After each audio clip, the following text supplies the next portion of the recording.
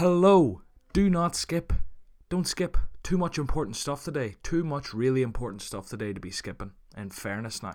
Okay, so first things first. It's episode 44 with Football Index Guru. I loved it. I'm sure you will too. But the real juicy shit's about to happen. So first off, it's Big Daddy AC's birthday. So happy birthday, Big Daddy AC. Big Daddy Cole. Without him, this all wouldn't have happened. So Adam, fair play to you. Happy birthday. Keep wearing those shirts. He's one man who quarantine probably hasn't affected on the barber front, do you know? I doubt Big Daddy AC's worrying about his hair. He probably does that at home. Rick FI, I'm giving him a shout out. He constantly tags me in beginners who are looking for advice when they sign up on Twitter. He tags the podcast, and I really do appreciate that, Rick. So everyone else, there's a few of you who do it. I really appreciate it. This guy's just been doing it for a long time, and he does it regularly. So from now on, I might take a note of anyone who does it. So if you see a beginner being like, "Oh, just need the Football Index, guys, what do I do?" Anyone who mentions the podcast, it is much appreciated, because honestly, this guy Rick probably is to blame for 100 people listening to this podcast. God love them. The next thing, and I allude to it in this podcast, but I'm gonna double down on it here in the intro. I obviously record the intro after the podcast. Something that is sweeping Football Index by storm. Maybe I'm overstating it a bit. It's sweeping me. Like, it's not even sweeping me by storm, do you know? But I'm gonna double down. Change your Football Index name to High Wide and Something. A few of my favourites that have been clocked going through the ticker. Now, there's a few hurtful ones, and behind that too. Any publicity is good publicity. But a few of my favourites are High Wide and Getting Familiar with My Right Hand. That went through the ticker. We had a High Wide and had a handsome loss on Parejo, you motherfucker. Someone taking the piss out of my Parejo woes. Then we had High Wide and Firing Blanks, and High Wide and Hung Like a Horse. There's a lot of penis related ones there. Do you know, I'm just gonna have to get behind it. So I challenge anyone listening to the podcast, go into your Football Index app, go into your account details. You can change your name, it really doesn't matter. You can make that whatever you want. It's just what pops up in the ticker. So make it High Wide and Something for me. I find that hilarious. Then the last thing I suppose that I need to do is give a shout out to the sponsors of the show, Footstock. If you haven't tried Footstock, there's no better time to try it. You know, there's no football on, but they have these virtual tournaments ran by real, like, sophisticated engines and historical data to produce match results. And based on those matches, they are paying out on their Footstock sort of tournaments. There are free rolls. You don't need to pay in, so you can give it a wee go with the free rolls if you want first. You sign up through my link in the description. You'll get 25 free cards. You'll also get a $5 cash balance. And, you know, like, you don't even need to make a deposit. It's beautiful. It's a thing of beauty. Anyway, look, I hope you are all doing well through this whole Corona thing. I'm hesitant to say the end's in sight because realistically no one has a clue how long this will go on, but there's been some positive turns in the tide in Ireland recently in terms of numbers and in terms of potential things opening and stuff, but I still think we're a bit away yet. So sit tight, lads. Football will be back with us soon. In the meantime, just keep doing what you're doing and, you know, play lots of games and relax and use the downtime, you know. Anyway, I'm chatting shite now, so this is where I normally wrap up the intro when I start chatting shite. Have a great week, and I'll chat to you next week for another big podcast.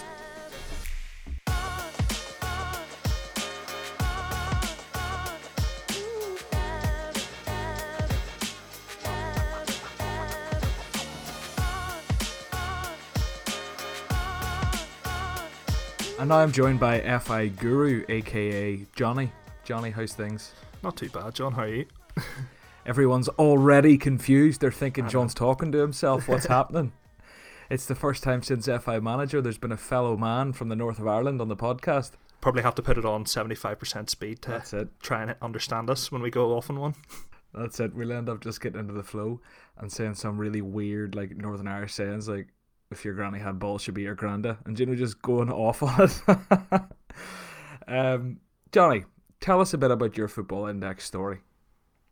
Well, I was saying to you there, John, just before we started, coming up on Tuesday the 21st is my 2-year anniversary on Football Index. So I think I saw literally a Twitter ad for Football Index, was a bit curious, and stuck a tenner in, and here we are 2 years later.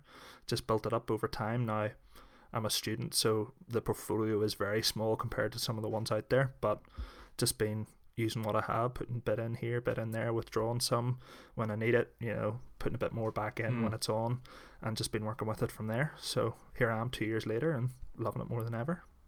Yeah, everyone's going to think you're FI manager because I'm pretty sure he's a student and he has a relatively small portfolio too. You were telling me beforehand you'd look back to that first tenner you'd spent. Yeah. Well, do you want to do that now? Will we have a laugh? Let's go for it. Brilliant. Yeah, so for people listening, I've seen it a wee bit around Twitter and stuff recently, or I think I seen it in the Slack channel last night. We're recording on Friday. If you have any funny purchases from your first spend, let us know. But do you want to take it away, Johnny, and let us know how you get on? Yeah, so my first two purchases were, obviously AC Milan were playing this night, were Patrick Cutrone and Bonaventura in the midfield for AC Milan. Oof. Cutrone actually came out okay. He came out okay for Wolves, but also flicking back a few pages, I realised I literally held on to them for about a day, maybe 2 days max. Yeah. Took the loss and rolled with it. After that, absolutely brilliant. Trent Alexander-Arnold. Boom. Still haven't sold those shares to this day at £2.03 pre-share split. Future. Jesus, that's like what, 68p or something? Yeah. Looking up now, the equivalent of a 742 at the minute, times by 3, obviously, to that value in those days is 22.26 if we were still pre-share split. So, £20 profit per share on those. That's and then mental, the other one like. was Jordan Henderson, who's 143 now, so obviously pre-share split, that's 429. So too good, too maybe not so good. Yeah. For sure, I definitely held on to those Trents, built it up over time. So I think I'm sitting about 700% profit on Trent. Jesus Christ, yeah. And then Hendo, I think I sold, and I've got a few back in now. But yeah, those are my first four. Definitely don't have Cutrone after his time with Wolves, and kind of forgot Bonaventura was a player. Yeah, the Cutrone one's a funny one. That went down in flames. I remember in FIFA last year, he was like one of the, I don't know if you play FIFA at all, but he was one of the upcoming stars or future stars, and I bought him based off that at some stage in this shambles of a transaction history. But I didn't hold on to him until the Wolves move. Well, that's funny because I remember you saying about one of your first podcasts buying all those future stars, and I've been waiting for them all year to see if they'll come up again, because I think I remember looking back at the prices, and if you had done that and held on to them, you would be sky high, because Trent and Joe Gomez and all were in there, and Hassam Awar, yeah, that's how you pronounce it. And geez, there's a few. I'm gonna sit here and rack my brain and just stall on the podcast rage, but there were a lot of cracking players in that list. Yeah. I think it did come out earlier this season, but it wasn't as, I think I seen it and it wasn't as inconspicuous as last year or something. Yeah. The players were much more oh well, obviously he's a fucking future star, he's borderline a star already. Yeah. Whereas last Probably year I felt they were a bit more yeah, literally looking at my first purchases, my transaction history, so the first page here. So I deposited 50 quid straight off the bat. I bought 2 Sadio Mane, nice, which for 10.48 pre-share split, so 6 of them for 10.48. This money, I don't know what that is. I got Leon Goretzka. I think Bayern were playing that night. Not bad. David Brooks, 2 at 8.08, so 4 quid each. So 6 for 8.08. I don't know. Meh. I bought a Mohamed Salah for 13.85, and I bought 2 Trent at 7.86, which would have been 6 of them at whatever, so just over a quid per Trent.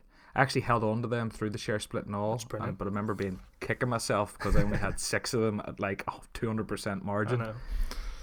It's the thing, and then, especially with a small portfolio. I look back all the time and I'm like, I tend to stick to about 30 shares of each player, and then you look and be like, why didn't I go in on 50 of, for example, Trent, who I'm sitting at 700% profit, but it suits my portfolio, it suits my size, and I know those are the 30 shares that'll always stay in there. Trent's probably a player until something big happens with Liverpool and it all changes, that is going to be there, and for another year until those shares expire. And how do you find it then, with the smaller portfolio? Are you happy enough whenever you're getting 60p in dividends or 180 in dividends? Do you just I don't know how to describe it, because I know with me, I tried diversifying more so that I had more players playing in different games, and I had more interest in PB and MB rankings because more players were there. But I found as I had less players, like less shares in each player, it just wasn't doing it for me in terms of the winning. Do you know the actual amount you win per dividend win, or do you kind of view it in a different way? Obviously, that's, we would all love to have 10,000 shares in each player that we back, and whether I have, I think I've got about 50, 60 players at the minute. So if I were to bring that down to 30, I'm still only getting 60 shares. Yeah. Whereas, if I keep my 30, double the amount of players, I see it as, there's double the amount of games, so to speak, for me to enjoy, and, double the potential, hopefully, for me winning dividends, because hopefully I've researched all those players well.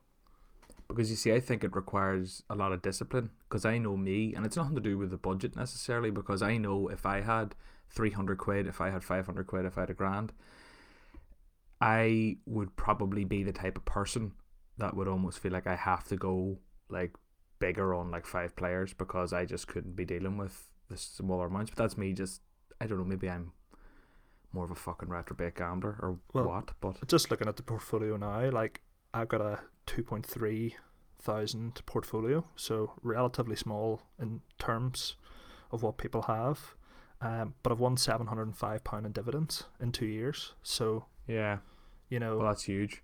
Relatively speaking, that's pretty decent. You know, I would like to hope between media and PB I'm winning most days because of the players I've picked out. So yes, it's small, but it's a cumulative value, so to speak. Yeah, I think like it's another. I've kind of went off this going through the first buys thing, but I might get back to that. But a huge conversation that maybe isn't touched on in pods that often, which we could actually talk about briefly, is kind of that portfolio size. Do you know, like, how many players do you hold? And it is, again, within reason. It doesn't matter what budget you have, because it's all just percentages of your total pot, really. Now, obviously, if you've got a tenner there, there's only so many players you can buy with a tenner, so within reason. But let's say any portfolio over 500 quid, you can probably decide how many players you want to hold. And you said you've got about 60. Yeah, I've looked it up here. It's 55 on the dot, so right in between 50 and 60. And do you like that many? Have you had more in the past? Have you had less in the past? I would say I probably filtered between the 40 and 50, but then I was kind of building up to the Euros all season, taking my dividends, reinvesting them in players that I thought would, maybe aren't so great in the PB leagues, but would have a good shout at the Euros. And then obviously that getting knocked back has turned that off a wee bit, but then I've got another year to build those players up. So it's all in perspective. I'm happy enough with where I'm sitting at now. I would say by the time football comes back, I'll probably go back down to 45 players, because the way I've been building it up with my dividends for the last while is investing in what I hope will be the transfers coming up, where the media will come, because we just don't know when football will be back. So I'm kind of looking at it, can I preempt that next media buzz push, Yeah. So yeah, in terms of like numbers of portfolio, I wrote a very short article about, I kind of decided I was going to be Billy Big Balls early in February and go to 5 players. I think I got about as far as 8 before I said fuck this. But I wrote that for Football Trading Insights, which is Westy and Vespasian. They've both been on the podcast. They run it with another guy who's somewhat anonymous. So you should go and check that out if you're into kind of portfolio sizes and numbers of players and what you get basically with more players and what you get with less players. But I couldn't do less. And it wasn't even the risk that got me, it was the boredom. And that's... So like over the past, I kind of got back up to like 20, 25 players. That was kind of what I liked. Yeah. But now I'm sitting at like 32 because I made a couple of deposits. You've really built it up then? Yeah, I've made significant, for me anyway, very significant deposits in the past month, and I already kind of held everything I wanted to hold in certain players. So I've just been buying other ones that I really like the look of, and I'm really, really excited for football to come back now, because I know that I'm going to have players every. Not most fixtures, most days. There's sort of silver days anyway. Well, that's what I kind of like about the 40 to 55 as I have at the minute. Like, ultimately with a small portfolio, I'm not here to make millions. I'm here to make a bit of money here and there, but I'm here to add that level of enjoyment to my love for football. So there's no point me having 10 players, them all playing on a Saturday and then having no massive interest unless Liverpool are playing on a Sunday or a Friday, or what's holding my interest in a Monday night fixture. Oh, well, I've got this player who's playing, could win me a couple of pound in PB dividends. So all adds to the excitement. I think I love the PB rankings, and just that kind of I just love them. I miss them so much. It's actually hurting me deep here. Whenever your player gets a goal and you look and it's a game-winning goal and he's going to leap up a fucking 1,000,000 points, and other games are coming to the end and someone misses a big chance, and good times. But just to go back to first transactions, it's quite funny because I deposited at 14.47, so about 10 to 3 in the day, and I lasted all of 4 hours until 10 to 7 that night before I made my second deposit of 20 quid. Fair. And then I made another deposit of a tenner the next evening. I just kind of got hooked. I think I realized very quickly I needed a bit more money to really make it, because 70 quid then pre-share split, you couldn't get a lot. You probably could have got 3 Neymars if you wanted. Yeah. But I was already, that's the infamous thing I talk about, Pentaleb, where I bought him and I sold him there within about an hour. I'd lost money and I'd already sold Firmino within 3 days. Fucking disaster. Oh jeez. Yeah. A sale for me's just gone through. I've got a bit of a cash balance. That's something to look forward to. Anyway, you were telling us about your football index story, and we ended up going into, you joined 2 years ago and our first transactions. What's happened since? Well, I started in around, as I say, April 2018, so that's build up to the World Cup. Obviously that was Salah's first season at Liverpool, and there was a stage in there where Salah literally won media buzz. I think it was 30 or 40 days straight. Jesus Christ. At 5p a share. So my big deposits, of course, when I was like, I could just put all the money I have into Salah and I would be, when I'm, big money here. But of course didn't do all that. Just put a little bit in, as we all should. And of course that was when Sergio Ramos decided to DDT Salah in the Champions League final, and his price fell off a cliff.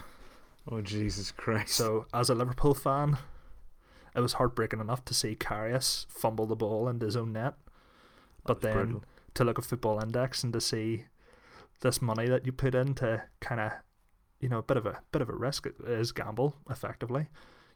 Salah being the sure bet, and suddenly he's dropped 10% because all the talk was him going to the World Cup, bringing Egypt through the group, and he would have been collecting media for days, but that was all up in the air. I held on, kept through it, and then it was during the World Cup that FI were running big giveaways every day.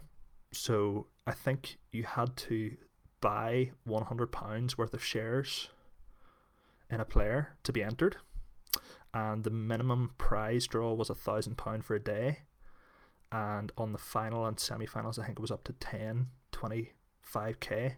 I think they gave up 100 grand altogether. So I was working part-time as students do over the summer, and every week when the paycheck was coming in, I was putting in a couple of hundred to make sure I was getting my entries in. And of course, being from Northern Ireland, now I realised that probably there was probably zero chance I would actually like to go through and read through the small print. But that's what got me in, kind of semi-big. I think it was up to 3.5k in it across that summer. Just part-time work.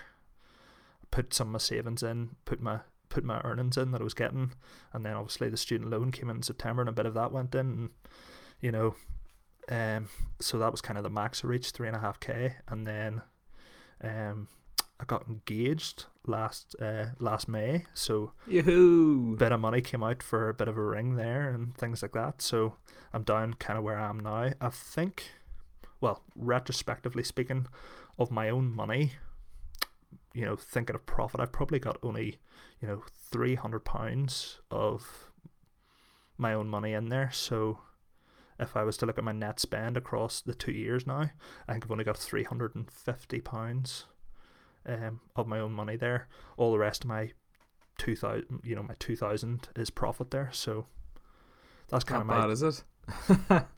It's For- remarkable, like ROI, isn't it? for me considering Insta and everything when Mo Salah was DDT'd. Definitely glad I held in there and kept going.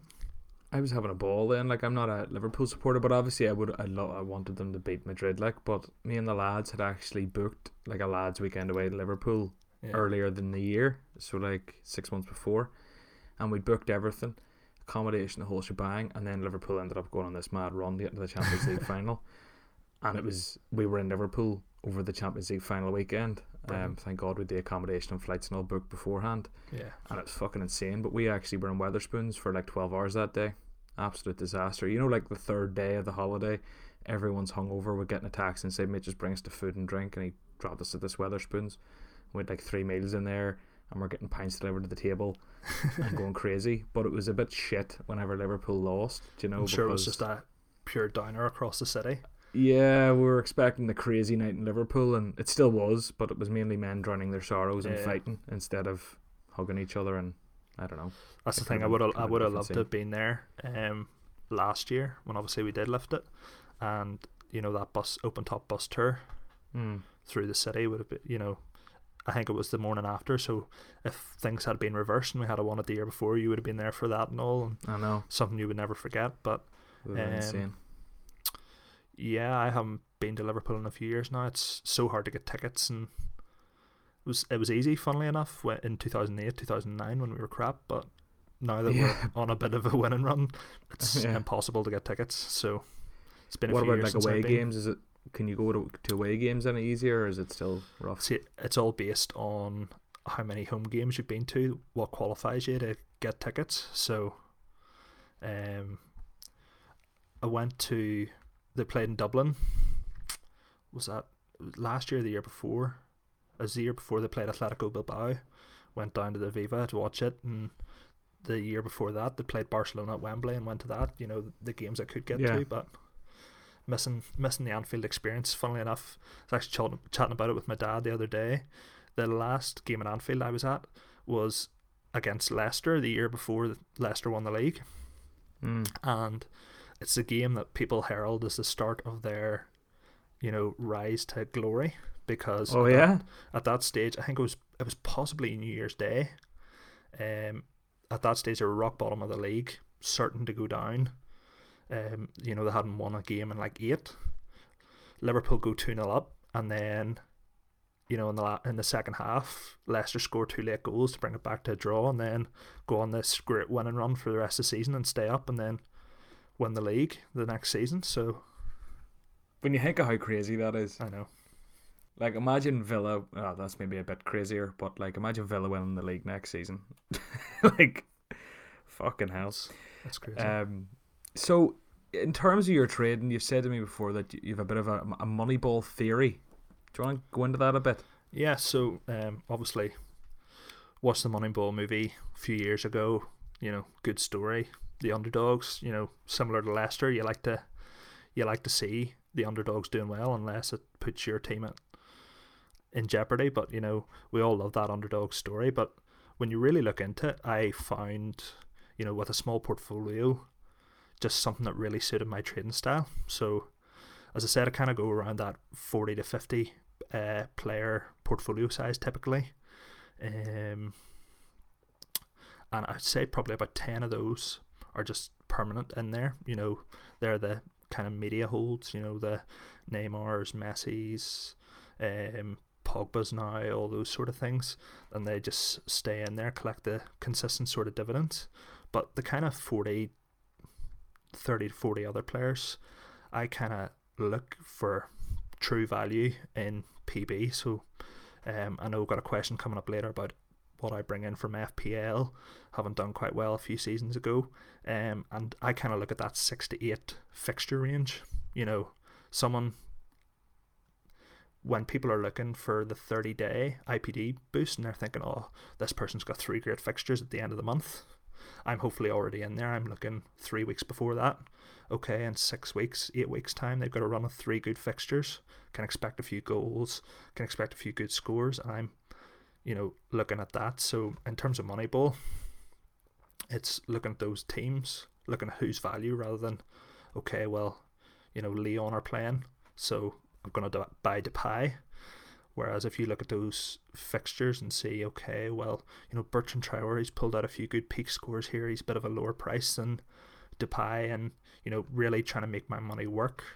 In my time in lockdown, been trying to read a bit more and things. So started reading Soccernomics, and it's a great book for understanding how the economics of football work. Not really too transparent to Football Index, but one thing I took away is that if you're looking to improve a team, instead of just buying a star and trying to fit them into an average team and make it all work, what will normally work best is looking at the third, fourth lowest earner in the team and trying to improve them by 5,000-10,000. And if you do that, if you improve from the bottom, then the team's going to perform better. So if I look at my portfolio, I've got those stars up there. There's no point me trying to, with my limited budget, trying to put in, I just kind of skipped the whole Bruno Fernandes thing.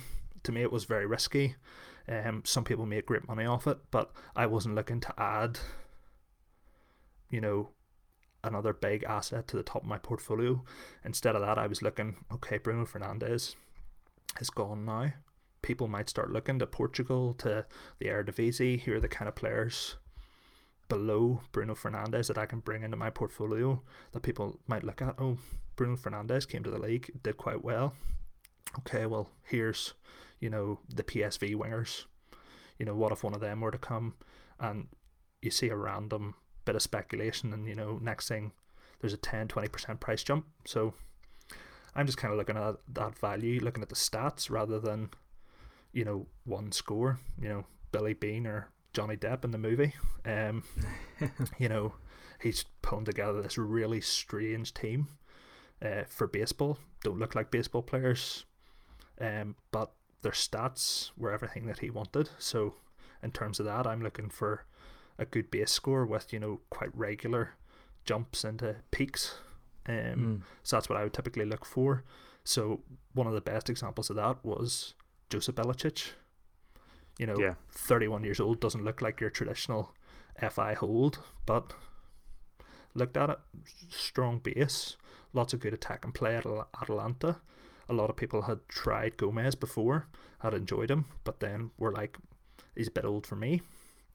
I got on Ilicic for roughly 60-70p. He's now up about 180, I think. I need to double check that. Yeah, he's in around that. In that time, he's won me 3 or 4 gold days and Starmans. So he's already returned his value in dividends just by picking him out from an unfavourable age, age range. Yeah, it's that kind of thing. I could go off on a big tangent there, but I don't want to cut you short. Do you want to finish? Go ahead. Yeah. The big tangent there is the age thing, right? It's funny, Football Index posted about Daniel Parejo yesterday. Of course he did. They posted something themselves. And it was funny. I looked and they had like 8 comments under it, and 8 of them were poking fun at me. Just different people tagging me, ripping me out, you fucking bastards. But then it made me look at him again, and I was actually amazed at how low he's gone. Like, I haven't bought him. I've been burnt once. I'm not getting involved. But as a conversation point, it'd be interesting to see. Like, he's at 170ish now, I think. Maybe 180 after Football Index pumping him. I don't actually know. But anyway, he's in that bracket. At what stage does he kind of become value again, do you know? Like, at what stage does he have the potential to earn his career dividends, if that's what everyone's into when players get to that age? Like, 2 seasons, 5 or 6 PB wins a season, maybe. I mean, he could be getting close. I don't know. We've seen it before. He has the potential to get those wins. I've just looked him up here. 179. Hit a peak 328 in, September, start of the season time, and just hasn't clicked this season. I think that's true with Valencia. It comes down to, does this player suit, and their team suit what we're scoring, what we're looking to score against. So, Parejo, by everyone's mind, should have come out and won PB 5-6 times this season based off last year, but just Valencia's form, maybe playing in the Champions League, which they hadn't done for a few seasons before, put that bit extra pressure, and just their whole season in general suffered, and that's led to the nearly 50% drop in Parejo there. But I heard you say about lifetime dividends there. I kind of have a slightly different look on it. So I kind of look 6 years into the future with those kind of longer term holds. Of course, the likes of Ilicic, I'm not saying Ilicic is going to be banging them in for Atalanta at 37, especially with his play style. But for example, if I'm looking someone kind of in the mid range, 25, 26, do I expect them during their dividends over lifetime? Maybe not. But what I'm looking at a 3-year hold. So for me, I'm looking at what price I'll be able to sell in 3 years' time. In 3 years' time, obviously the price is going to be settled at what people want to buy him for, and they'll be looking 3 years into the future. So I kind of look at it as a 6 year. Where can I imagine him being, because I want to sell to someone in 3 years' time, or take the hit and sell and rebuy and put another 3 years on. So 6 years into the future, what can I expect from them? For example, if you look at, lots of people are starting to say, for example, Sancho, and I'm just picking him out because he's top of the index. His 12.71 or whatever he is, too expensive for Sancho? Is he overvalued compared to Neymar? Things like that. But if I look 6 years into the future for Sancho, what I see is, in the next 6 years, mightn't be this summer, but there's going to be a transfer there. We know that. He said he doesn't want to stay at Dortmund for the rest of his career. Probably come to the Premier League, big media. Then you look, even if he stays, he wins dividends at Dortmund for PB. And for England, such a talent. He's in the squad. He's going to pull out performances. We've got a Euros next summer, a World Cup the year after. Then you've got another full cycle within the next 6 years. So for Sancho to have 2 Euros and 2 World Cups before 6 years, we saw the prices inflate with the thought of the Euros coming up. That's going to happen in 3 years' time.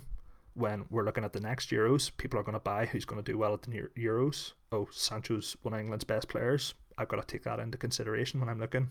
Not necessarily do I think he's going to win £12 in dividends, but it's the potential that's there after that.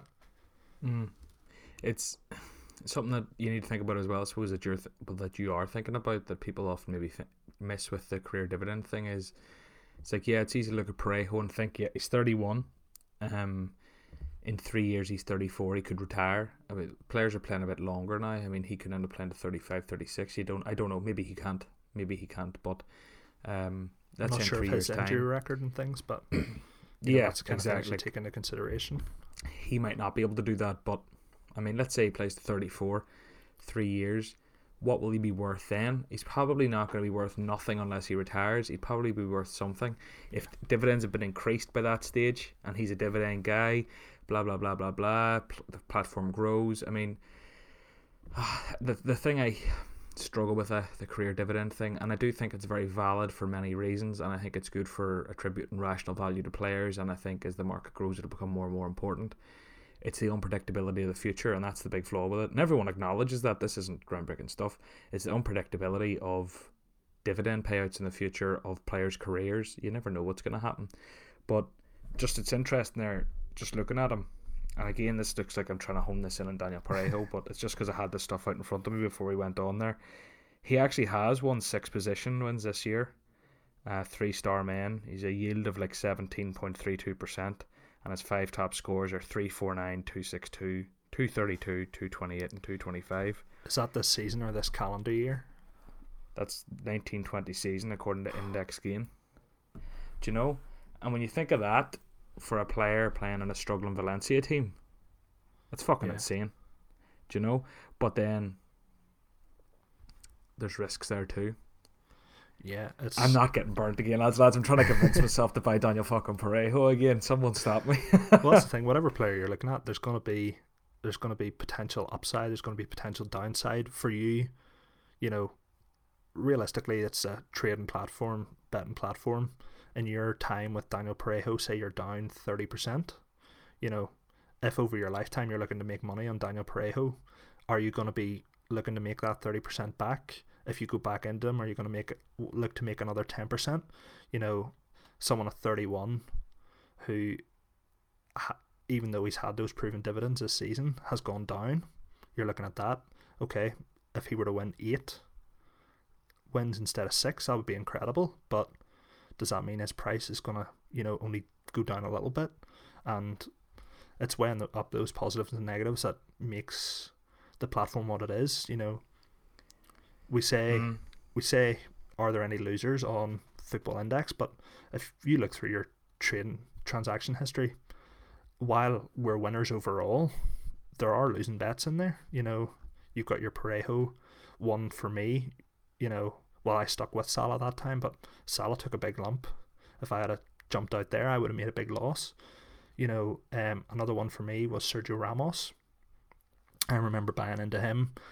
He'd just come off the back of scoring penalties in consecutive games, and I thought, penalty taking centre back, he's going to roll in the PB dividends. And just over the next few months, nothing came. He didn't score penalties, didn't take them.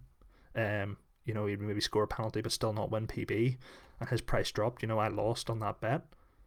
There are losers in there, just not in my overall trading time. So yeah, I know what you mean. Everyone's going to make a bad bet or a good bet that loses. It's about making more good ones and bad ones, or more winning bets and losing bets, because again, good and bad bets very subjective. And yeah, the Moneyball theory, did we cover it all, or was there anything you were going to go off on before I interrupted you? No, I think that's about it. It's just that identifying where your means are at, with a smaller portfolio, trying to pick out value at my end of the market, which is obviously going to be lower because I've got less money in it. If we're looking at some of the guys you've had on the pod before, Big Don, doesn't matter what price they are, if he sees their value going up, he's going to buy in, he's got the money there to do it. The equivalent of the New York Yankees or Man United, whereas, the Oakland A's, that's me here, with little money, trying to get the most value that I can. That's it. Great movie, by the way. If you haven't watched it, it is on Netflix at the minute. It actually is really good. Yeah, and I think most people who listen to this podcast would be big into it. If you haven't watched Moneyball, go watch it on Netflix. You've nothing else to be at, lads. Well, the big question I have is, John, have you finished Tiger King yet? I finished Tiger King. That's it. I finished Tiger King. I think what a fucking crazy show. I said this like a week or two ago. I just don't get how people like that exist in this world. You think we're all relatively normal until you see Joe Exotic. I know. Yeah, Joe Exotic. I was going to make a joke there that was a bit cruel, so I decided to bite my tongue. But yeah, there's it's fucking insane. Apparently there's another episode out. I haven't watched it. I haven't watched it yet, but I hear it's just talking to the people again. So I don't know. I'll have to watch it at some point. I might give it a watch later today. Look, we'll move on to a bit of a current issue. The spreads. I know I talked about them a fair bit at Stamford on last week's podcast, so we'll not dwell too long, but it has been something that's been all over my Twitter timeline anyway, and people just debating it constantly. Maybe I'm seeing it more than others because people are tagging Stamford and me because of the podcast and stuff, but it seems like it's still a fairly hot debated topic. Do you have any opinions on the current spreads either way? Well, obviously I think everyone, unless people were trying to get money out when they made the announcement that football was cancelled, were glad that they were there. Certainly it probably saved us a lot of big drops happening, especially in those PB players. People looking at a 40% spread and thinking, you know what, I'll just stick it out. FI's been good to me in the past, I'll keep it in. But now, we've been locked down 4 weeks, so football was cancelled a couple of weeks before that. 6 weeks in and the spreads are still the same. What really needs to be happening, in my opinion anyway, is we've got to try and start bringing those closer. It's probably in FI's interest as well, because obviously they'll make money off the instant sale. For example, if someone wants to get out of Sancho, not sure who really would at the minute. And, you know, if that spread were down at 20% instead, you know, they might say, okay, I need the money out. I can take a hit at £9 instead of £6.50 or whatever, and decide to jump out at that point. Whereas, you know, FI would then be buying a Sancho share back at £9. You know, when football comes back, you know, these prices are going to start booming again. They'll be able to resell that back to traders, make money. Obviously, we all want to see FI doing well, making their profits so that they can do things like the deposit bonuses. It's probably about time now, with the talk of Germany, France coming back to football, that we start seeing, you know, just little closings of those spreadings, you know, spreads maybe 2%, 3% a day, just to try and get them back up to a reasonable rate. Then when football comes back, you know, try and work it where we've got a closer spread, because it was a hot topic even before, you know, COVID came and took over our lives. You know, is 10% too much of a base spread? You know, hitting 12, 14% at times. You know, would more people sell, and would FI get more commission if the spreads were a bit closer? That's something, you know, this is the perfect time to try when football comes back. You know, why not try a spread at 3% for a match day and see if you're getting that liquidity in and out that's going to make that money off commissions instead? Because when it comes to order books, in however long that takes, we're probably looking at a point where instant sales will fall big time. So, you know, something that, looking forward to order books, you're probably looking to reduce those spreads, because if people get used to spreads, then when it comes to order books, you know, they're maybe looking at a point where, okay, well, you know, normally I'm used to seeing 10% difference between the buy price and the sell price, so we're going to keep it at that for our, you know, orders that we're putting in, different things like that. So I think it's the perfect time coming out, as, you know, things will be changing over the next few weeks as we're coming out of lockdown and back to football and different things like that. So, you know, that's the perfect time to try and experiment with different things for FI, in my opinion. I think they've almost missed an opportunity in a way. It's just something I've thought about now. I haven't really thought about it during the week. I do this a lot in the podcast. The market has boomed in a way. Like, it has really done well over the past week or so. I don't think saying the boom is an understatement. Like, I'm up 2% in the last day. I mean, that's huge. Like, that really is. No football on a football platform. Exactly. What I think, like, if they had, I think that 95% of Football Index users, people who use it and who are religiously on it, I'm not talking someone who only joined 2 weeks ago and stuck 50 quid in, I'd say 95% of us would have been happy with a bit of a plateau in the footy and in market growth, and if everyone was just kind of like hovering along nicely, no one's really losing much, no one's really winning much. The occasional spike in a player, the occasional drop based on media, that's great, but overall the market wouldn't have had to been growing massively for us to be content. I think that's fair to say. Definitely. You know, like during coronavirus, I think that's fair. So if Football Index had tapered back the spreads at a relative sort of, the amount of growth we've seen over the last few weeks, if they had tapered the spreads back in line with that so that it kind of equalised out, does that make sense? Yeah.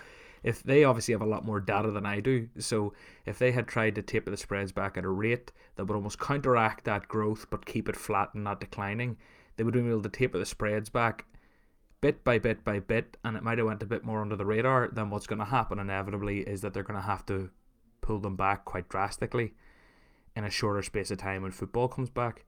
Whereas if they'd have been doing it bit by bit while the market's kind of growing with the, as people will call it, a false market, with the net buys bonus and all the rest that's going on, 5 Places Media, the double dividends they had before, if they'd have been chipping away at the spreads then, it would have been much easier, and the market wouldn't have reacted as badly to the spreads being reduced. Does that make sense? Yeah, like we're recording this a week before the deposit bonus comes in. You know, the market has been booming. You've been saying you've been making 2% a day there, roughly, or, well, yesterday anyway. Just the last day. But other days have been alright too, like. You know, say between 1% and 2% a day. If you were, say, instead of that 1% to 2%, if you were making 0.5% a day, or 0.25%, your portfolio value is still going up. You're still winning those dividends. As Football Index traders, with no football on, you know, we're going to be happy with that. Whereas now, if people aren't worrying about their net buys, net sales anymore because they've got their bonus money in, and suddenly, you know, you have someone sitting there that you plan to go with for the Euros, and then suddenly his spread drops from 40% to 10% in the space of a week, 2 weeks. You know, of course you're going to get out and maybe get back in around Christmas time when you're starting to think about, you know, next summer or the summer after for the World Cup. It's a natural thing to do as a trader, is when you see an opportunity elsewhere to, you know, take a bit of a loss. It's that kind of can't remember the term. Is it opportunity cost? Opportunity cost, yeah. Yeah. So like, if that spread suddenly reduces and someone that you're not massively keen on, now that the circumstances have changed, and you see German players booming because the Bundesliga is coming back, or French players booming, you know, you're more likely to take that hit, and ultimately traders will lose a bit of money, or those Premier League players or Serie A players or La Liga players, they're going to take that hit, and everyone who has, you know, stayed true will feel that. So I feel they've missed an opportunity as well, in terms of, you know, when the feedback was there from before all this happened about spreads being a bit high, could we have taken it down a bit gradually, so when football comes back, you know, you don't have those concerns, because you've brought the spreads back maybe to 5%, 4%, whatever they felt was necessary. The other thing that I'm very cognizant of, though, is that it's all very well me and you sitting here in our bedrooms on a microphone saying to each other about how FI should taper back the spreads, but obviously they're all sitting there in their little conference calls every day, their Skype calls or their Zoom meetings, discussing this stuff. Yeah. And there has to be a reason it hasn't been done. Like, there has to be a reason, because they have to. You would like to think so anyway. They have to be having this debate as well. And you'd have to imagine they have some traders' input, some trader panel, or some people's input on it. They have to be doing these things. And I'm not saying like you have to be doing this, as in they probably aren't and trying to have a go at them. No, like I have 100% faith they have to be doing this. And I suppose then, is it too much to ask in terms of transparency? Is it too much to ask?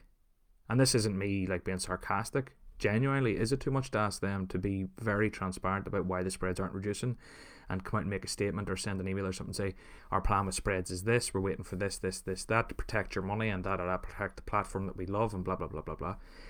People will get into that too.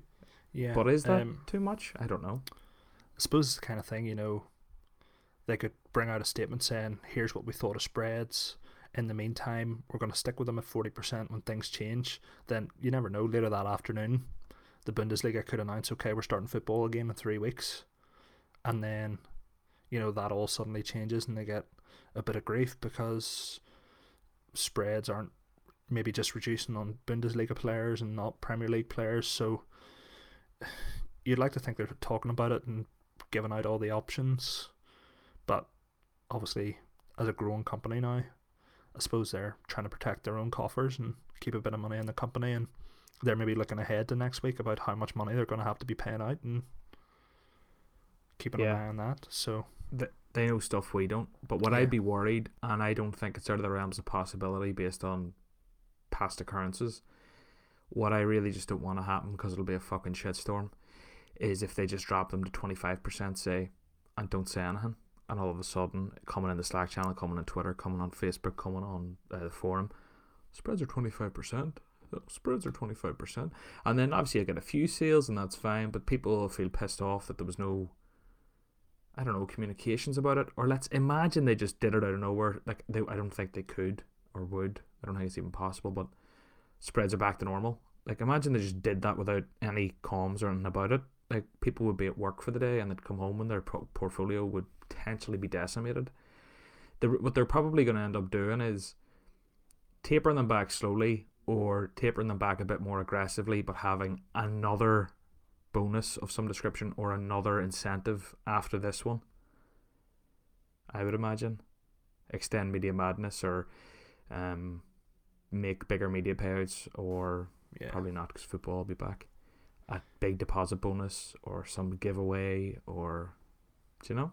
Yeah, it's the thing they're obviously talking about, and you know, as long as I've been on the platform, each announcement that's come, the feedback has always been, you know, where's the communication? Why aren't we hearing more of this? You know, it didn't suit me when you announced it. You know, it's something they have got better at over the 2 years I've been here anyway. I'm sure you've noticed it's maybe got a bit better in the past year and a couple of months, but there's always that room for improvement. And what might be ideal for us, obviously, Big AC, Big Daddy, Big Daddy, and, cool. all the rest of the guys, and well, I was going to say FI towers, but FI bedrooms now. They're just not getting the, you know, they can see the books. They know, maybe they do know that, okay, we're going to drop spreads big time, but we're going to give, you know, double dividends for the first month of football being back, or, you know, we're going to increase IPDs to 60 days, or, you know, these kind of things that could happen conceivably, and we just don't know what's coming. So it's hard to know while speculating. You know, probably it's the kind of thing you can look back at when the spreads have reduced and maybe they have brought out a bonus, because if spreads were reduced and they gave us another, you know, extended dividends or a deposit bonus, I don't think there are going to be too many people complaining. There'll probably be, you know, the few who'll have their opinions. Well, why couldn't they have told us they were going to do this? But you know, they've obviously got a plan going forward. The business is doing well, so, you know, we've just got to be happy with that as traders and hope that they're bringing the platform in the way that it should be. Yeah, the bottom line, I suppose, for me, just to close off on that, I've deposited, as I've already said, a significant amount of money for me in the last month. Again, nothing I can't afford to lose. It is gambling, but I mean, I have complete confidence they'll do the right thing. I mean, I think it's a really hard one. Again, what we all need to remember with Football Index is they're the first of a genre. They're unprecedented. No one's been in this situation before. There's no one they go to for advice here. They're just winging it and trying to do the best they can. So I have faith that whatever they do, even if it's not the best that can physically be done, I'm sure they're putting in 100% effort, and it'll be a good effort, whatever it is. So yeah. I'm happy, and you all should be too. We'll go on to some questions now. Yeah. For everyone listening, the way I'm going to do this is because Johnny here is on both Football Index and Footstock. I'm going to leave the Footstock questions to the end. I might, if I remember, put a timestamp on the bottom. So if you're a Footstock person and you're here, you could go and listen to just that bit. But you should listen to it all because we're hilarious and very intelligent. We'll go through the Football Index side of it first. MCR ABC has asked from Twitter. I actually, do you know what? The forum listeners are going to kill me this week. I forgot to post to the forum for questions, and a lot of my really good questions come from the forum. Because they have more characters and they actually really put thought in. So lads, I'm a dick. I'm sorry. That's all I can say. Give me a lot of great engagement over last week. My guilty announcement is that I've never been on the forum, so it's somewhere I'll maybe have to go and have a look, and you know, maybe jump in this week and stick out a wee thread, and if there's anyone that felt they had a question they wanted to ask me, and I'll maybe start a wee thread and see if people want. I can use those extra characters and maybe fill it out a bit more. So absolutely, we'll make up for that. As a sorry to the forum community, everyone go and join the forum. And whenever you sign up, change your username from new user whatever to your name. People actually respond to you then. That's a top tip. A lot of people don't, and it's just new user 34562, and then no one. Even though they've been on for 3 years and know what they're talking about. Exactly. But MCR ABC has asked, I like to trade trends, but I'm currently holding a large cash balance. Usually about now, I'd be trying to judge the bottoming out of PB/IPD holds, but the spreads have protected prices and reduced opportunities. Trading potential announcements seems the likely outcome. Thoughts? Yeah, well, I suppose that's the other side of it. When they put the spreads on, we haven't seen the big dips, which, you know, the people who have the cash balances or, you know they're going to hold for the long term, they'll miss out on those opportunities. What I would say is, I think you posted out on Twitter, was it last week, the list of the top drops from Index Gain in the last 90 days. I did, yeah, it was interesting. Like, there are still plenty of opportunities out there of prices that have dropped, and your mate Danny Parejo was one of them. Yeah. So, you know, what I would say is there's always opportunities if you look for them, if you know where to find them. Even thinking to what's coming out, try and preempt the market. So, I've been using my time reading, as I said, reading a bit of Soccernomics. I've started, the Mixer and things like that. Been listening to a few more podcasts. Try and get that bit of insight, that little bit of extra nuance that you can to spot the value. So, I was out on a run this morning, listened to a podcast, and they're talking about when football might return.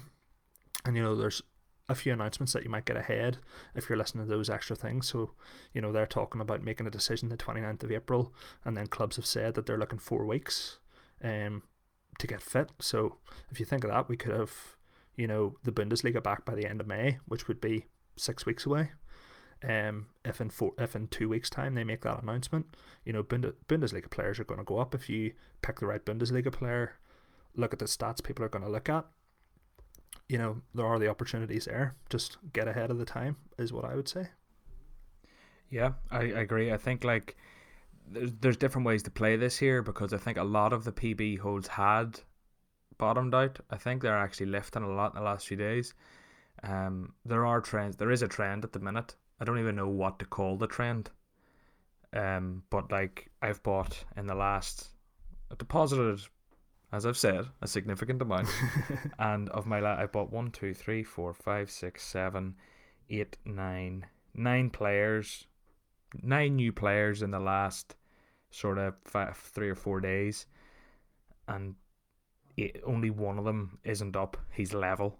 The rest of them are up 10p, 8p, 4p, 2p, 4p. And all those players, to be honest with you, are all sort of under 23 with the potential. They've shown the potential to be a good PB player. Now, I don't know how the PB players further up the age brackets are faring, but I mean, these kind of younger guys who either have a potential transfer, who've shown high peak scores, who are outperforming their shitty team, all those things, they're all doing amazing. And I don't know if that's probably a trend, because I've watched this as a few others that have just been going, because that seems to be all I see all over the timeline at the minute, everywhere. Yeah, well, if you think of it, we're going to a point of the season where players have had their big break, where maybe there won't be a big massive summer break. There might be 3 weeks, and then the season could start again to try and get all fitted in. But players have had 8 weeks off, and Premier League wise, I'm not sure what way the other leagues are. There are only 9 games left. For a lot of clubs, there isn't much to play for. They're sitting mid-table, safe from relegation. They're not going to make it into the Europa League. And the likes of Bundesliga, our manager's going to give their younger players more opportunity. Are they going to make their younger players the focal point of the team, or are they going to build a team around them? And it's those kind of things that, if you consider, if you spot early, maybe you watch the first game and I don't know if you saw, but I wrote a piece with FI Tactical Nick, and he's a great expert in looking at how the team could change by changing players. So if you spot a team and think, for example, they've got this 22-year-old and the manager shifted him into the number 10 role, and he's absolutely running play, and he's getting shots on goal, and he's getting crosses in, and he's creating key passes and all those different things. If you spot that early, get in on it.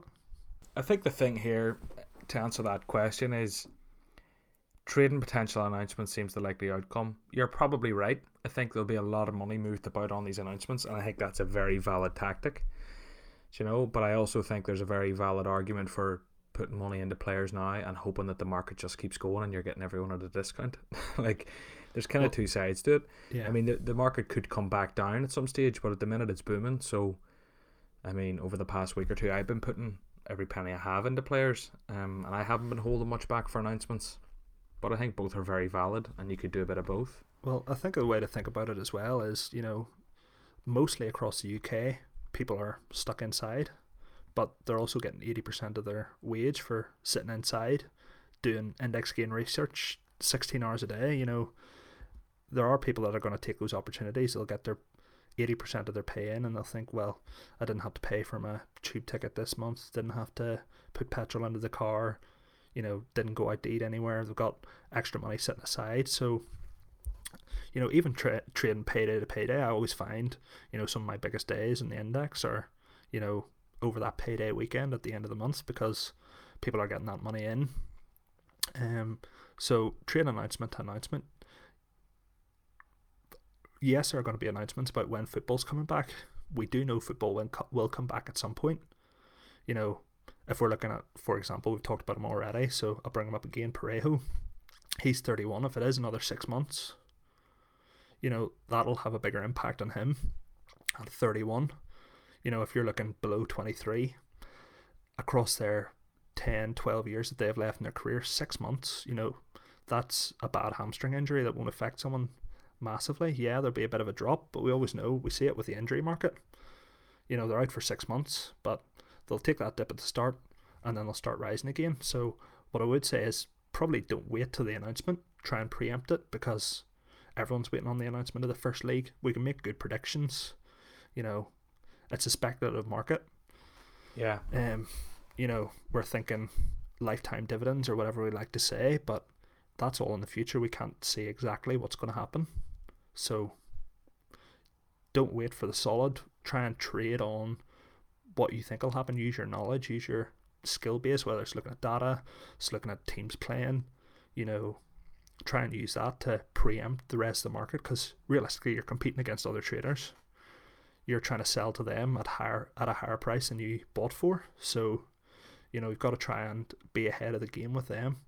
So that's the way I kind of look at it. Yeah. So as all leagues are going to come back, they're all going to have, like, a league isn't going to have more fixtures because it comes back earlier. Yeah. They all have the same amount of fixtures anyway. It's just when they're played. Now, albeit if one league is announced that it'll be back 3 weeks before every other league, everyone will be all excited and want to be involved in the PB rankings and blah, blah, blah. Yeah. So I get that there'll be rises off that. But rationally, if you really just look at it, the amount of games they're all going to play will be the same. They are all going to come back. Yeah. They should all get their own bounce. Well, we again, move on. If someone starts 3 weeks earlier, sorry, I know you're going to move on. Oh, no, work away.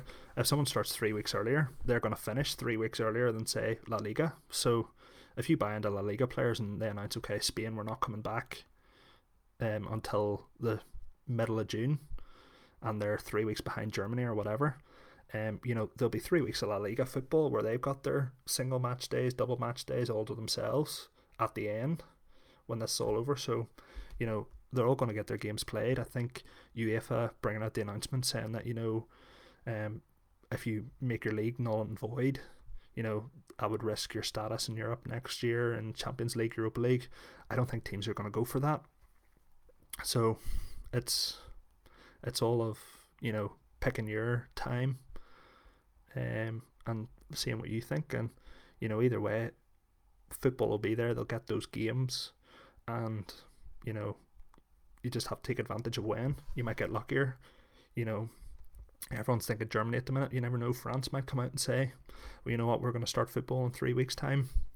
And if you've preempted France, then, you're in the money. So, yeah.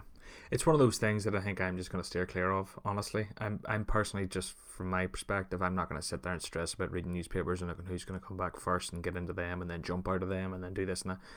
I'm just buying a bunch of, at the minute, I'm just buying a bunch of young, exciting potential PB players from around Europe. That's what I'm at. Yeah. Again, it's about the enjoyment. So if you enjoy reading up on the politics of football, so to speak, and all that, then go ahead. That's your edge. If you like watching montages of great goals of young players on YouTube, then, look at the young players that you could find over the next 6 weeks or whatever until football comes back. Make it enjoyable for you. Yeah, and if you like touching yourself to the sound of my voice in this podcast, I mean, that's okay too. That's not completely, I don't know where someone, I think it's Advinculus Index, I think that's how you pronounce it. He's on the forum, he's also on Facebook now, I think, and he sent me a screenshot there from the ticker of someone whose name was High, Wide and Horny. Do you know? I mean, well, I've made a post, like, I can get behind that banter, do you know? I mean, I'm asking all my listeners. That's good lad banter, to be fair. Some of the ladies in the community mightn't appreciate, but... I know, yeah. Sorry to, who is it? MDJ, Buzz, F.I. Jen, that's another one who's been pointed out to me. They're very few and far between. That's another thing. I want some ladies for the podcast, so if there's more of you out there, please reach out.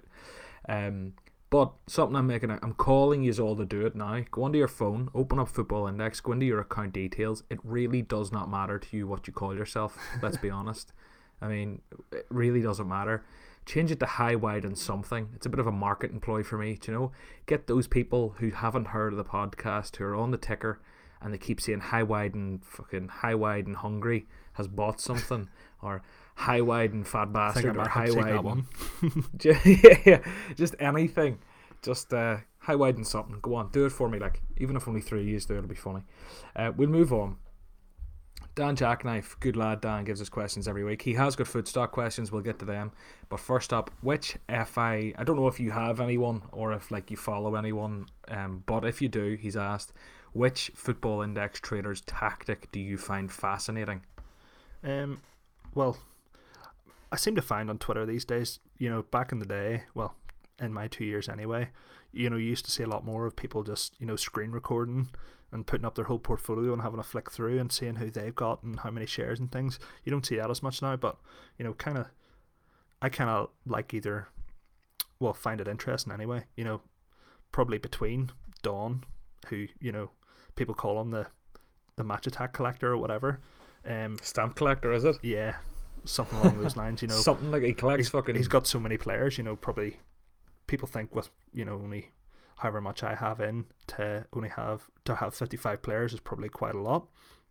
But then I also find it interesting, that experiment that you were going to do, trying to make your portfolio as small as possible, because, especially during the double dividends there, to see some people and, they put up a screenshot of their transaction history and to see them, with their 1,000 shares getting 100 quid into their cash balance through dividends, I was like, oh my goodness, like if I had that much money, like just coming in, I think it would be crazy. Obviously, Don's got the best of both worlds because he's got about 1,000 in each of those players, but probably either the people who have hundreds of players or the people who have very few interest me a lot. Yeah, that kind of constant battle. It's something we touched on earlier in the pod, but yeah. It is. I think like Dawn, great lad. I've chatted to him. I wonder what he's like though. Do you reckon he's like a real hoarder? Do you reckon it's actually quite a depressing scene where his house is just full of like really like old rubbish? And Dawn's the type of guy who went out at the announcement of coronavirus and bought every single type of toilet roll, 3 of, and he bought every single type of firewood and like milk and like milk's perishable. He's collecting pot noodle flavours. Dawn's going to be eating beans for 6 months. Anyway, I mean this in good faith. I like Dawn. Josh Brown has asked, do you have any other alternative investments other than Football Index or Footstock? And just to clarify, because I know this has been an issue recently for some other content creators, Football Index is gambling, not investing. Yes, there we are. Very true. But I suppose a lot of it does carry over while it is gambling. Not particularly. I dabbled a bit with Trading 212 before I found Football Index. Didn't really connect with buying gold and buying companies. Footballers was much more my thing when that came about. And I suppose the only other one is I've dabbled with SportsStack, but again haven't put a lot of money or a lot of time into researching it. And again, it's kind of just faded with the lack of football, and it's probably in the back of my mind for the next while. So apart from that, no. I wonder, like SportsStack's something I never really tried because they didn't have an Irish app. But I've tried Footstock and I've tried Football Index, obviously. But SportsStack I never tried. And then I was just about to try it and then football stopped. I mean, Football Index and Footstock, well, Football Index by nature stayed pretty current with media and whatever. Footstock have been incredibly innovative and creative to keep Footstock ticking over, which I find very impressive. We'll get on to that. But SportsStack, have they just died a bit for now? Well, or are they obviously with no football, I don't know. I could go onto the app here, but I don't think anything's happening, and I haven't seen anything on Twitter. So neither have I. Unless they've been doing it, concerning, I suppose, for them. Let me see. Sorry, I'm just going to open the app here and see if there's any sort of notification or. No. Oh, I need to log in again. The last thing you have is those Champions League games, and that's all it says. Oh, and I actually have more money than I thought I did in. Yeah, there's nothing there. So, Fuck that. You know what? That's terrible for like a startup. And I mean, as much as they're a competitor of products we love or whatever, they're all very different. I really Yeah, do think that. I agree. And it's absolutely gutting, I suppose, to see them. Maybe maybe they have the ability, if it's all digital and they don't have a big sort of staff base, to just kind of hit pause on the whole thing and go again. But taking that momentum away from them and all, it's harsh. In terms of me, something I always do is I never answer the questions myself. I don't know if people want me to, though. Do you know? I'd probably answer every question a million times over the course of the podcast's life. But do I have any other investments? A house doesn't really. Does a house count as an investment, or is that just buying your house? Well, I suppose. I bought a house a few years ago. I live in it. A living investment. Yeah. Other things are liabilities. Like my car is not an investment; it's an asset, but it's a fucking depreciating asset that I've gutted. I bought because I bought it before I found Football Believe it Index. or not, I bought my car a week before the whole COVID-19 thing started. So I'm sitting there with a car out that's got 400 miles on it because I haven't been able to drive it anywhere. You're like a 17-year-old again. You're out there like reversing it into the driveway and then like driving it out and doing like 3-point turns and stuff just to drive your fucking new car.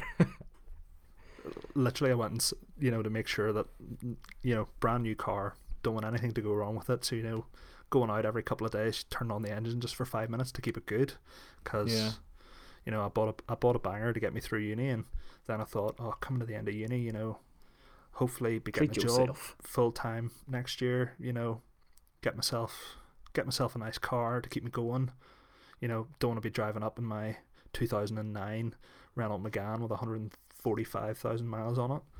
To job interviews and things. So nice car will set a good impression. Of course, then sign the papers, pick it up, and then a week later the world ends. You're not allowed to drive it at all. No, it's sickening. FI Headhunter, what FPL techniques or tactics, if any, have you successfully applied to Football Index? And do you think if you've been good at FPL, it translates to you having a decent shout at being good at Football Index? Yeah, well, obviously FPL, as with most people, I've been doing it for as long as I can remember, really. Back before I was 18, using my mum's email address to get my fantasy football. Last season I had my most successful year ever, by quite a long way. I actually finished 536th in the world. Jesus Christ. Yeah. That's unbelievable. Did you win any, were you in any paid leagues? Did you win anything for your effort? No.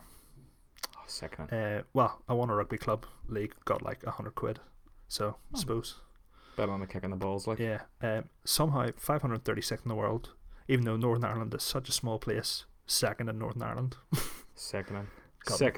I remember last day of the season, I think I had, I was either Salah and Mane, and the way at the end of last season, both of them shared the golden boot with Aubameyang.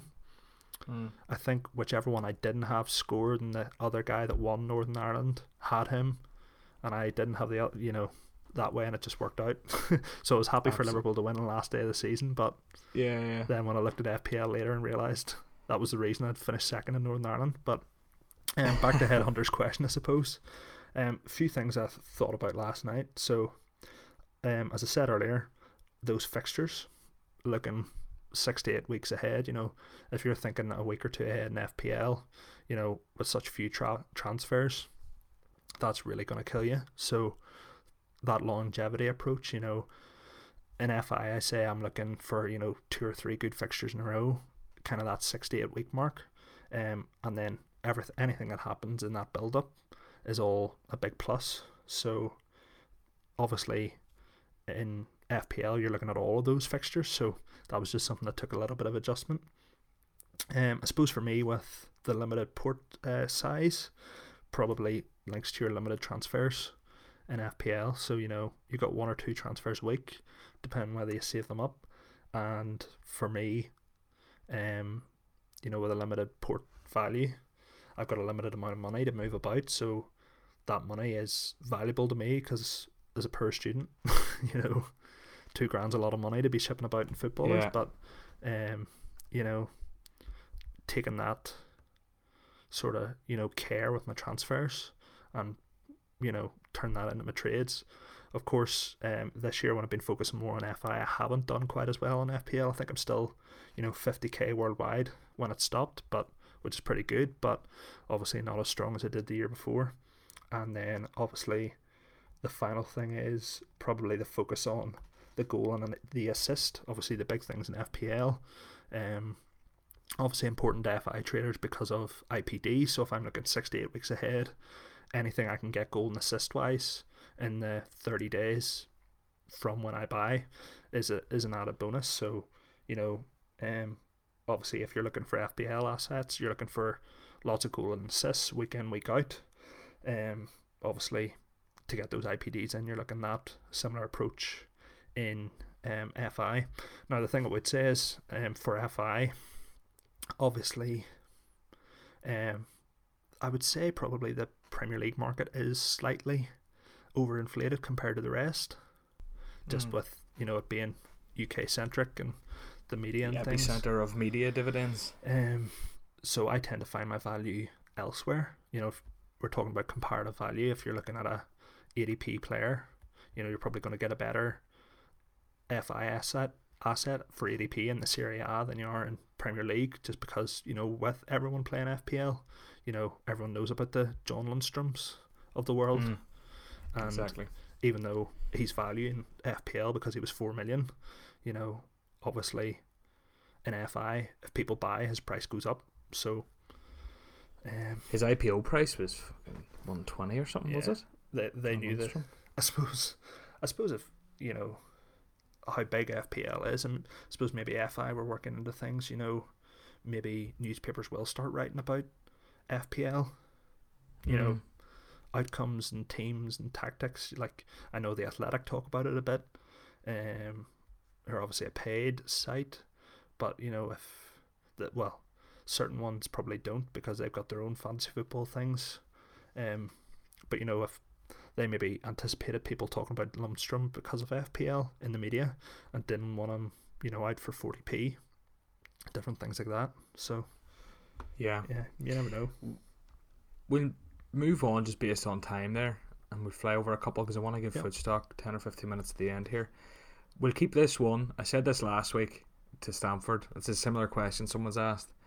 Mr. Doe, what single player would both of you put 11 grand on? It sounds like Mr. Doe has 11 grand that he wants to put in a single player. Sounds like it. So, for just to answer the question, who would it be? We'll keep it short and snappy just to move on. You can elaborate a little bit if you want, but everyone else, sorry by the way, listening, understand there are massive disclaimers here. Yeah.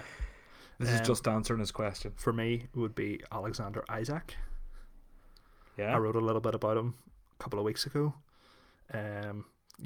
Great forward, has really found his feet at Sociedad, still isn't getting all the minutes that he probably deserves for his form, but he killed Real Madrid in the Copa del Rey and things like that.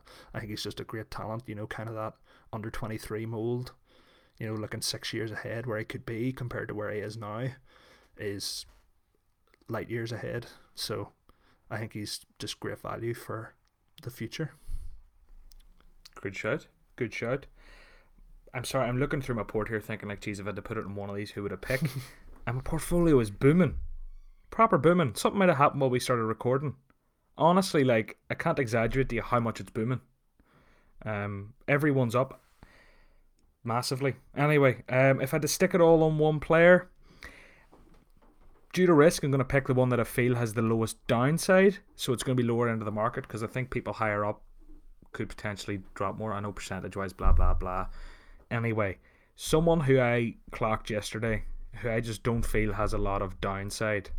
This sounds like the biggest pump of the century, but it is the question Mr. Doe asked. Daniel Parejo. No. And this is left field, and this is just answering the question in the wake of recent buys. Disclaimer. If I had more time to think about it, maybe someone different. But a player who I really like the look of at the minute is Dennis Bouanga. And out of nowhere, I know, but I'm looking at his peak price. I'm looking at football coming back. I'm looking at scores of over 200. I'm looking at 25 years of age, 26 years of age or something. Potential for a transfer. I don't know. He could be a terrible shout, by the way. But it's just who I would my most recent buy. And the way I try to do recent buys is if I had to put this money on anyone on the index, who would it be? And he was my most recent buy. So that's why I'm saying him. Other than him, the buys around him, I mean, you can pick any one of them. I like Renato Sanchez's price. I bought him a day or two ago, and he's risen quite a bit. I like who else is there? I don't want to give any of them that are even remotely dodgier, because Emi Buendia. I think Buendia is a great shout. Yeah, probably got that transfer coming this summer after his just the quality of player he is. Look, some of you might completely wholeheartedly disagree with some of them, but fuck yous. Let's see. Well, I'll go through these. No, do you know, based on time, we're going to have to skip over a couple of questions. So, shout out to Index On, Jorginho FI, and DJ Nice FI. There's probably some cracking questions there, but just on time, we're going to move on to the Footstock section. So, if you don't care about Footstock, you should sign up with the link in my description. Please actually do that. Even if you don't intend on using Footstock now, even if you think, geez, I'd never join that, you don't know what's around the corner. You might join. If you use my link, I get something pretty substantial. So please use my link. Give back to me. So you're writing for Footstock every week now? Yeah, well, just kind of came up kind of out of the blue. With lockdown, as we've been saying, I've been trying to get back into writing. I was a bit busy there last term with dissertations and placement and all those sort of things. So that kind of just had to sit to the side till I get uni finished, and then obviously lockdown, lots of free times in my hands. So when I saw the announcement about virtual tournaments, just wrote a quick piece about what they would look like, maybe what I'd like to see from them. And Footstock were great. They started sharing it on Twitter. They didn't just retweet it, they made their own tweet and shared it out, and I thought that was really good. So sent a wee message saying, thanks for sharing it out. Glad you guys enjoyed it. If you'd like me to write anything for your website, trying to get my name and things out there, be more than happy to do it. And then heard from James, who I think's in charge of their, marketing and all those sort of things. And then he was like, we used to have someone do a weekly piece on a Tuesday or a Wednesday. Would you be interested? So, started one of those. Wrote an article for their website this week on the different areas of the scoring matrix. So maybe if you're not on Footstock already, you could have a read at that, pick up what makes a good Footstock player, what kind of stats are you looking for, just get your foot in the door. So took a wee opportunity when I saw it, and hopefully it'll be a good partnership going forward. Absolutely. Well, we're looking forward to next week's article. So this will be out on Monday. A lot of people might be listening Tuesday, Wednesday. Go look up FI Guru and you'll find it, or Footstock, and you'll find the article. Dan Jackknife, his second question is, which Footstock trader's tactic do you find interesting? Do you have any Footstock traders who you know about or talk to that you'd know? I wouldn't know anyone else's real tactics. I'm sure some, again, like Football Index, some people probably stockpile, some people probably buy one similar of each. As I said, yeah. Don, the stockpiler, if you on the Slack for Footstock, you've got Dan sticking up pictures of players. World Cup Dan, I think it is. He'll stick up a picture of someone in his collection. He's got 35 Bruno Fernandez's or something, and you think, wow, yeah, that must just be free pickings throughout. Whereas similar to Football Index, small portfolio size, kind of have to manage what I've got, and yeah, so I find just different people's points of views very interesting. Obviously, if you've got the choice of any player that you want for the free rolls, for the pros, which I typically stay away from them. I'll always put something in the free rolls, but I tend to stick more in the beginner tournaments just because that's where my portfolio size is at, or collection size, as I should say. Which platform is harder to master for you is the second question. Which platform do you find harder? For me, I would say Football Index is probably a bit harder. Obviously, I was there just about a year before, so I had a year's experience before I found Footstock. But I think if we're looking at gambling or games, so to speak, on an investment platform, Football Index is definitely more along the investment sort of lines. Especially if you're going to order books, which I know Footstock have in some sort of way. But Football Index is really eyeing up those proper trading accounts. It is gambling, but you do hear people calling investment a lot, whereas with my background growing up, I used to love FIFA Ultimate Team. I don't know if you ever heard of it, but Topps Kick used to have an app where you could like open packs and collect cards and play I've games heard and of stuff. that. Never. And you simulate the games or something, do you? Yeah, something along those lines. So all pretty similar. And then this just being an early 20s fella, when you can find your love of trading on FIFA Ultimate Team and actually make real money from it. Yeah, exactly. My fiance always just say, like, why spend hours opening bronze packs on FIFA? Why can't you make some money from it? And then actually that's how I kind of made most of my money on Footstock, was the old 100 card bronze packs. I think they cost £60. But back at the start of the season, Mason Mount, Callum Hudson-Odoi were all 1-star players, so they came up in those packs quite frequently, and were worth 20 quid. So you got one of those in a pack, or you got both of them, you'd made most of your money back. And I suppose that's why I have my 1-star, 2-star massive collections, because I was opening 100 bronze packs whenever I got the £60 in my balance. Yeah. No, that's unreal. I think Football Index is probably harder to master because I think it's much more complex. I think Footstock, while learning the actual which buttons to click and how it works, I think the actual game itself is much more intuitive and much easier, and there's less nuances and little caveats to things. It's much more just, it's kind of like fantasy football. You enter players in, best team wins money. Buy player cards, you keep them forever. I mean, I just think it's a bit simpler. But that doesn't mean that it's, I don't know, I suppose being simpler is a good thing as well. I think Football Index should be a bit simpler, and I think a lot of we're not going back into all that shit, but like the media thing and why is he worth more because he's from United, and but what about him, he's this, and I think it's more complex, Football Index anyway. Footstock, you look at values, and we were talking about this the other day, what's going to make someone's price go up? Oh, they're good on the roulette, or they get some good scores in tournaments. You've got those couple of basic things, whereas, as you say, in Football Index you've got all the different things that carry into value 6 years down the line, as we've been talking about. As you say, potential United bias, like why is Mason Greenwood more expensive than Ansu Fati, even though they've got a similar probably trajectory to the top? Just those little different things that make it a bit more complicated. And it's probably good Football Index has a bigger community on Twitter, because you need those probably people out there to answer questions that if you're inexperienced you won't know. Like, we both talked about our first buys, and we would literally put money in and put a buy in on people that were playing that night. So how different is it going to be for people joining in now, when now those prices, as we say, I was buying Trent for £2.03, whereas now he's £7.42. If I put in a tenner. If I put in a tenner, I'm really going to look at Trent. You're going to look at the next Trent. That's what you're going to look at. Yeah. You're hoping anyway. Yeah, exactly. The next question is from Footstock Chat, who I would highly recommend anyone who's at all interested in Footstock or who has joined Footstock. Definitely. Go on to Footstock Chat's Twitter and join the Slack channel. Why do you think some Football Index users have so much anger towards Footstock? What can be done to help them realise there's plenty of room for both? Can I just go on that one quickly? As I mentioned this again briefly last week, I think people strangely are very, very, I don't know, protective and almost like it's like a clan mentality about Football Index. And as I said last week, lads have a fucking podcast. I love it. I want it to succeed. I'm all about the platform. I've talked to a couple of their employees. They're great lads. I love it. I really do love it. But Footstock's completely different. It's not even the same thing.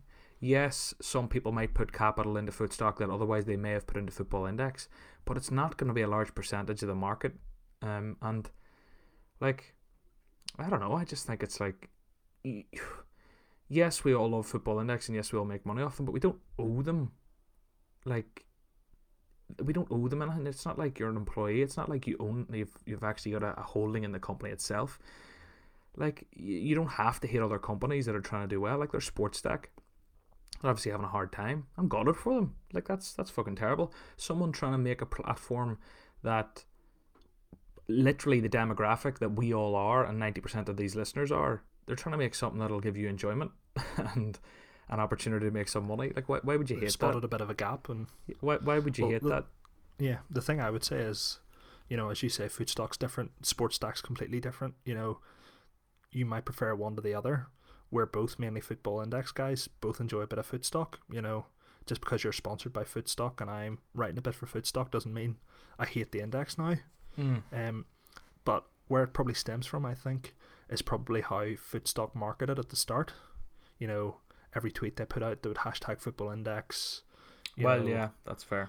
It's just that kind of thing where people who were very protective of the product, you know, who've maybe been on Football Index for a while, just thought, you know, they're trying to take people away from Football Index.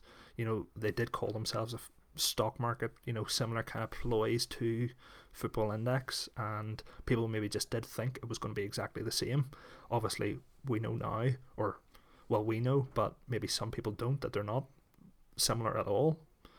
Other than the fact that you can buy footballers and make money on them. Yeah. That's a fair point that I would have like just flew over, not even thought of. I didn't think of like the earlier days and the more kind of people who, whenever maybe Football Index was a little less robust and a bit more heavily influenced by the likes of what happened on social media, that would have maybe annoyed you. So maybe that's where a lot of the hatred stems from, or anger, as Footstock Chat says. And then I'm thinking as well, you know, if you look at any other kind of marketplace or any other kind of, you know, designing companies or whatever, you know, the best one is going to be driven on by a bit of competition. You know, a Football Index see Footstock, you know, bringing in these virtual tournaments, or for example, Sports Stack see Footstock doing that, and they're thinking, okay, well, you know, we could do something like that. We could try and improve, you know, compete against each other. Obviously, Football Index is so much bigger than both of the other two put together at the minute. But, you know, they could see what Footstock are doing, you know, about their customer service, their communication, and they can maybe think, you know what, people actually appreciate that, and we're going to improve that, we're going to work on it. So I think a bit of competition, you know, is best for probably both platforms, or all three platforms. Yeah. In some respect. I agree completely. Based on time, trying to keep this towards the hour and a half mark. I hate doing this as well. You know, I hate trying to like cut things short, but otherwise we'll be on for 10 years. I'm going to skip Footstock Chat's second question, which is what's your strategy on Footstock? I'm sure you can read all about that either on your articles, you'd get a feel for it, or maybe through your own posts. I'll probably write up a bit about that soon. But you've said briefly there that, just to briefly cover it, you're a lot of 1 and 2 star type cards, and yeah, very much bottom of the market, beginner tournaments, you know, try and, when the market's coming a bit more liquid now, you know, trying to pick out who are those top players that I can use in tournaments and try and flip a few here and there. I rarely keep more than 2 of any card because I'm trying to keep myself liquid in the market and trying to get all the cards I want. So yeah, lower end of the market, trying to keep myself liquid. So lots of buying and selling, lots of entering beginner tournaments, looking at the fixtures, those kind of things. So there we are. Well, there you are. We didn't even skip the question. We give you it in a nutshell. Gertie, last question of the day. Why do you think the virtual matches have taken off so much better than some expected? This includes myself. He actually had a Football Index question, but I missed it. Sorry, Gertie. We'll go with a Footstock one. Yeah, why do you think that they really... I didn't expect them to take off like they did. Well, people just miss football. Like, you know, we're all stuck inside. We can all see ourselves probably getting a bit bigger around the middle. We're just missing that footballing urge that every single one of us has, because, you know, we're on a platform like Football Index or Footstock. You know, we just want to see something competitive. You know, you see the amount of people that are betting on the Belarusian Premier League. You see, you know, people taking part in a Championship Manager Fantasy Football League on Twitter. I don't know if you've seen that one. You're seeing people betting the virtual like Grand National. You know, I think Buzz and Paul was saying that he was big into the or not big into, but he was doing that virtual like Premier League with the historic one. Yeah, like we all have that urge. You know, I've been sitting and watching classic matches. You know, you have that urge, just something, and this gives us a competitive, you know, way to use the skills we have on Footstock or Football Index. And, you know, I think it's just filling that gap at the perfect time when it was needed. You know, realistically, we're probably looking at least another 8 weeks till Premier League's back. So, you know, 16 virtual game weeks for Footstock. Yeah. If you miss it, it's a virtual game week on Footstock, but it's a great opportunity for them. I think the community's latched on to it well. I know they had a few tech glitches. Well, this is being recorded on Friday, so on Thursday night.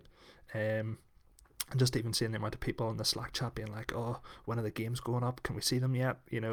Just to see that kind of buzz around the community was really cool. And I think just brought that community kind of football spirit back into the light. And, what we wait for every weekend, Yeah. You wake up on a Saturday morning waiting for all the football that's going to be happening through the day, whether it's your ACCA, whether it's your Football Index, whether it's Fantasy Premier League. And this is giving it to us throughout the week. So Exactly. If there's ever a time to try it, why not now? And just in case you skip the intro, where I tell you what you get if you sign up, you get like 25 free player cards. Some of them would be like bonus cards that actually expire, but that's to give you a feel for tournaments with premium cards. You get some of your own cards, and you get a $5 cash balance. You don't even need to deposit to get that. And you probably get some tournament coupons as well. Like, it's actually insane when you think about it. I know. Every time I say it every week. I've been saying it for probably like 20 weeks now, and I'm like, every week I'm like, that's insane. How do they do that? But yeah, I just why do I think they've taken off so much better than some expected? We've like all the things you said. I think maybe some underestimated how much people miss football. It's tough. Like I was watching even FI Bruce Wayne and FI Weathers playing in the High Wide and Handsome World Cup final, and it was like, geez, I was watching it and I was really getting into it, like watching football. Yeah. Weathers prevailed and won 200 quid's worth of Footstock. Fair. I'm so gutted. I'm on Xbox and not PS. I know. Would have been all over that. I felt, wouldn't have won, but would have been good. I felt like an absolute tool having to say no to people, but like I was just doing it off my own bat and couldn't be arsed organising multiple tournaments, and it's shit about crossplay isn't on FIFA yet. Maybe that'll happen. I mean, it's in COD, it's in Fortnite, it's in a lot of big games, but they won, and Scouted Football also contributed a decent prize. So did Classic Shirts, and so did Football Index themselves. So thanks to everyone. A few great companies about there. Good to see them doing a bit while football's down. So. Absolutely. Like I was overwhelmed by how much they actually gave me in terms of prizes. I kind of felt a bit of pressure then to actually do the tournament and actually like make something massive out of it. Yeah, but everyone who was in that group definitely enjoyed it. So that I suppose this is a wee summary of that as well. Thanks to everyone who entered and all the engagement. Look, that kind of brings us to the end, I think. Is there anything else you wanted to talk about, or do you want to tell people where they can find you, like where you'd like to be found?